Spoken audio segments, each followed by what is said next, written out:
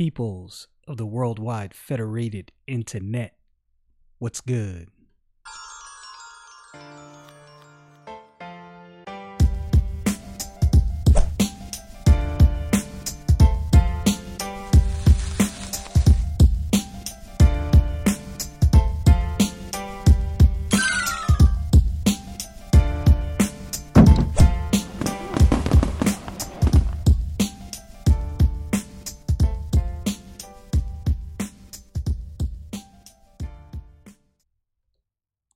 A few weeks ago, maybe a few months ago, on one of my videos, I covered this idea of not giving up, going on and continuing no matter what, no matter how many times you have to go before God and repent. Do not give up. I am not as eloquent as many other Christian thinkers. I mean, I don't really consider myself a big thinker, but I'm just saying I'm not as good and I'm not as eloquent as conveying my thoughts as some of these men. Now, this book right here, Mere Christianity, I take my time reading books. There's some books that I read and I read quickly. When I read the Screwtape Letters, I actually took a couple months to read that book, and it wasn't because it takes that long. I was really soaking up the things that C.S. Lewis was saying. Like, I would read and I would have to stop. I had to stop, like, okay, I'm going to have to go to my Bible because he's going over some things that went over my head. But the way he just explained this, I have another thought and I now have to go back to my Bible. Mere Christianity is much like that. Could I have finished this book in a day and a half? I probably could finish this book in a day, realistically.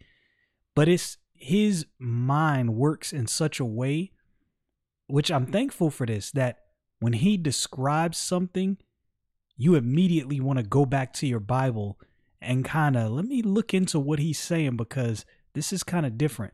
He said something in the chapter of this book about sexual morality that lends itself to what I was saying about not giving up, but he said it in so much of a better way that I kind of want to look into this. So I'm going to read an excerpt from, it's a paragraph at the very end of the chapter, almost the very end of the chapter on sexual immorality. Here's what he said.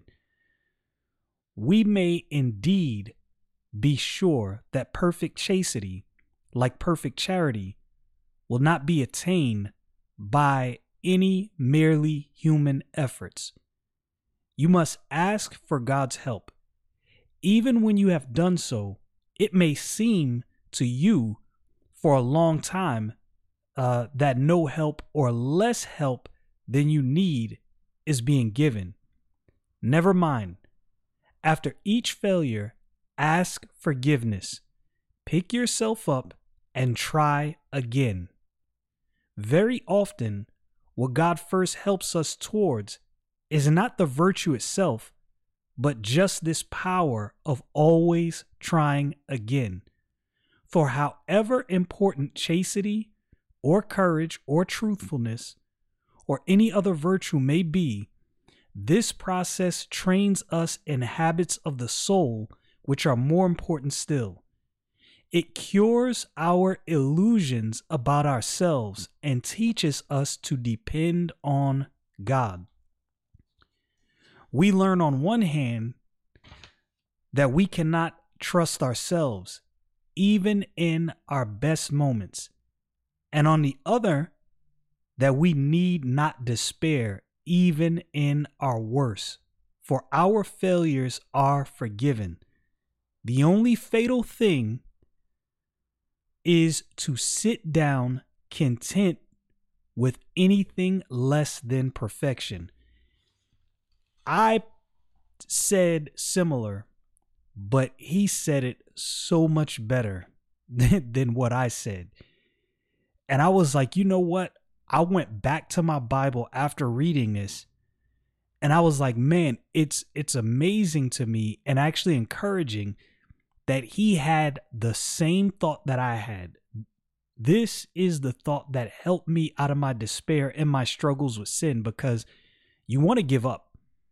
It can be demoralizing. You just think to yourself, man, I'm never going to get over this thing. I just want to give up. And I'm telling you, the best decision you can make is that it doesn't matter how many times you have to go before God and repent. You will repent and walk with God. So I want to go to my Bible.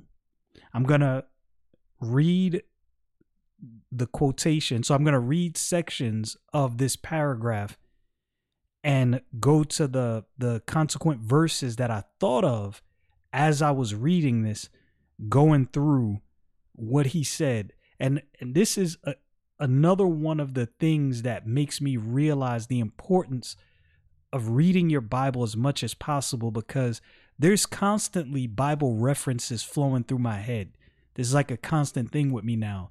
And so when I read stuff, immediately I'll think, man, that makes me think of this verse right here. So I open my Bible and I go and I'll read the chapter, I'll read the book, I'll catch the context to see if this actually fits with the idea that I've been thinking. So anyway, without further ado, we're going to read this paragraph from C.S. Lewis and go over some verses. Let's get into this. So the first thing he says, I took some notes because I had to on this one.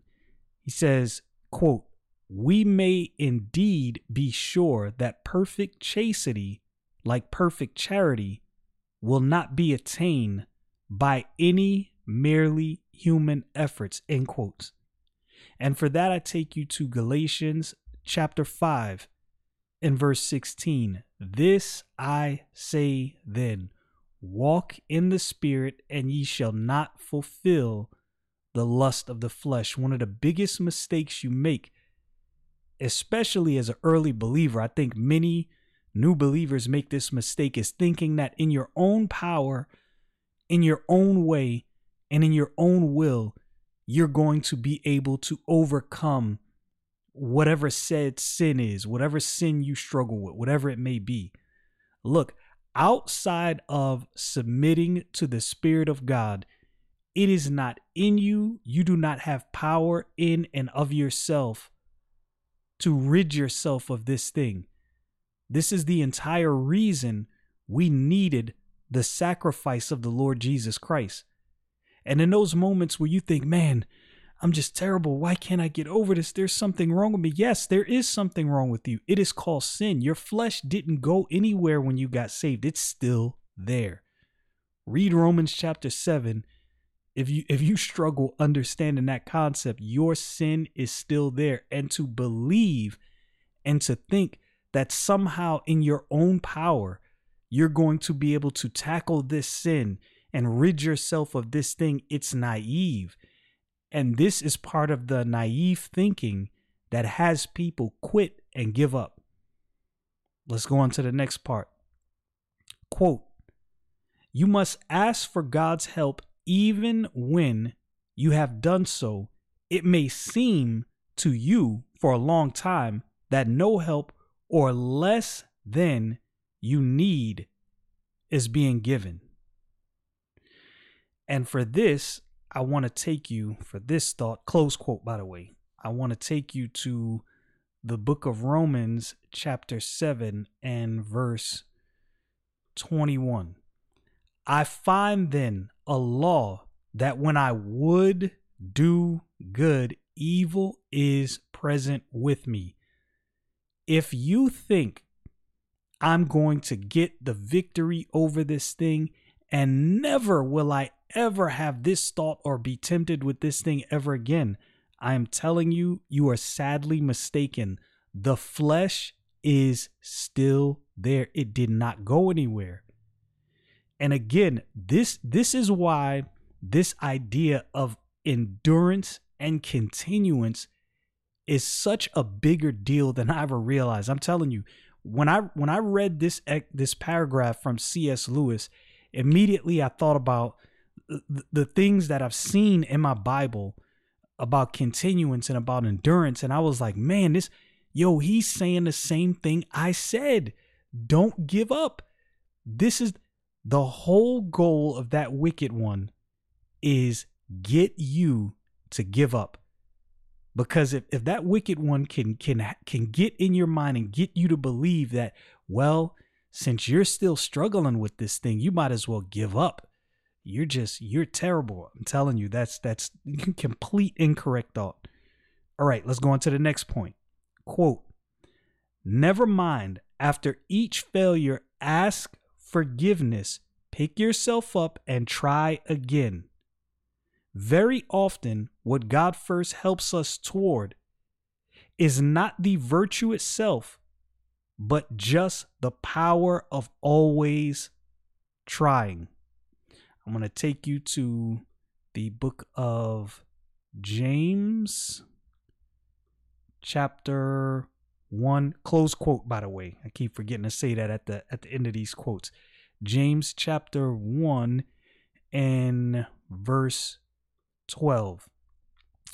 Blessed is the man that endureth temptation, for when he is tried, he shall receive the crown of life, which the Lord hath promised to them that love him. That word endure means to last, to continue in the same state without perishing, to remain, to abide. And the principle is, and the point is, it's not that you're going to get to the point where you're never tempted again. That's if you're expecting that, if that's the thought you have in your mind, you're naive. We live in this world. There are powers at play, and there are things in this world that you won't just escape. This is why the Lord Jesus Christ, I believe in the Gospel of John chapter 7, prayed not that we would be removed from the world, but that we would be kept from the evil.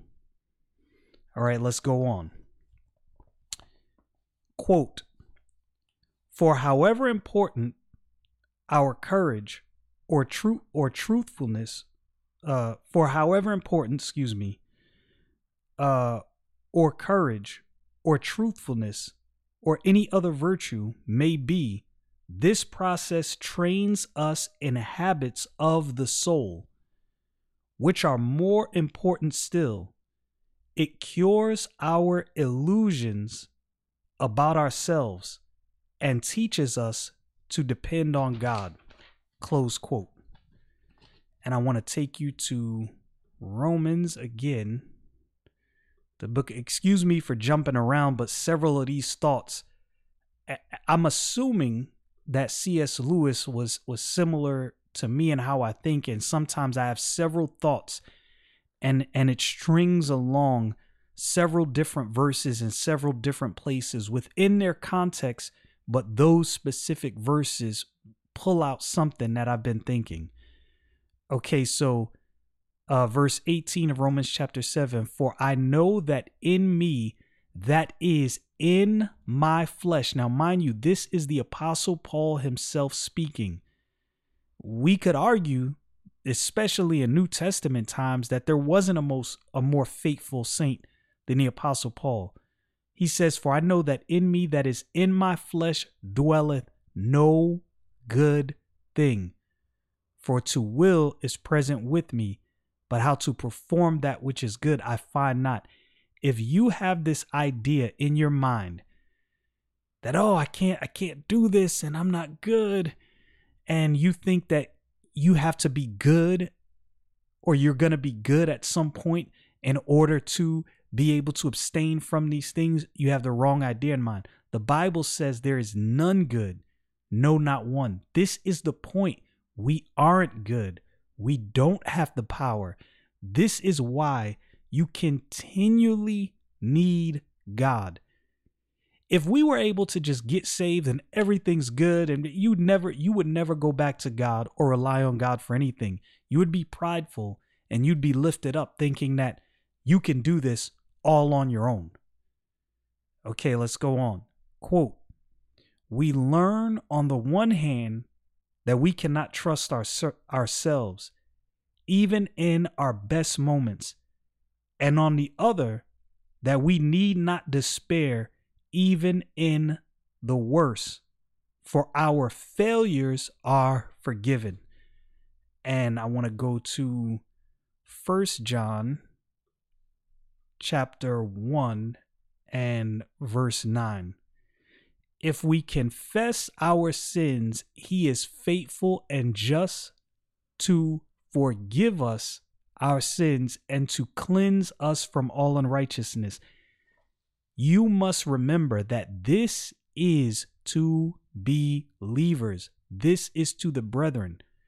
So what does this show you? Clearly, people after they get saved are going to still need to go before God and repent for sins committed. So clearly, you're not perfect.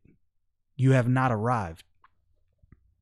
I think I forgot to say close quote on the end of that one. Okay, so here's the big one. This was the last part of this paragraph. And this is where I thought, man, I believe C.S. Lewis is saying the same exact thing that I said. He says, the only fatal thing is to sit down, or quote, the only fatal thing is to sit down content with anything less than perfection, close quote. And I understood C.S. Lewis is saying the same thing I said. What is he saying? C.S. Lewis is saying, look, we're not perfect and you're not going to be perfect, but anything less than striving for perfection, then you have missed the mark in doing what you should do before God. And I was like, yo, I'm not bugging. The thought I had, and this came from going through my Bible. It didn't come from someone else's ideas, just peering into the Bible and seeing what the Bible says. Look, if it's one thing I realize at this point is the devil wants you to give up and to quit. I did that at one point. I thought, I'm never going to get over this. These thoughts are going to plague me. I give up. I can't do this. No. That's not it. You keep going. Keep repenting. Keep reading your Bible. Keep praying. Endure until the very end. As long as you have to, as much as you have to, I'm telling you, we are to endure. Y'all know what it is. Stay frosty, people.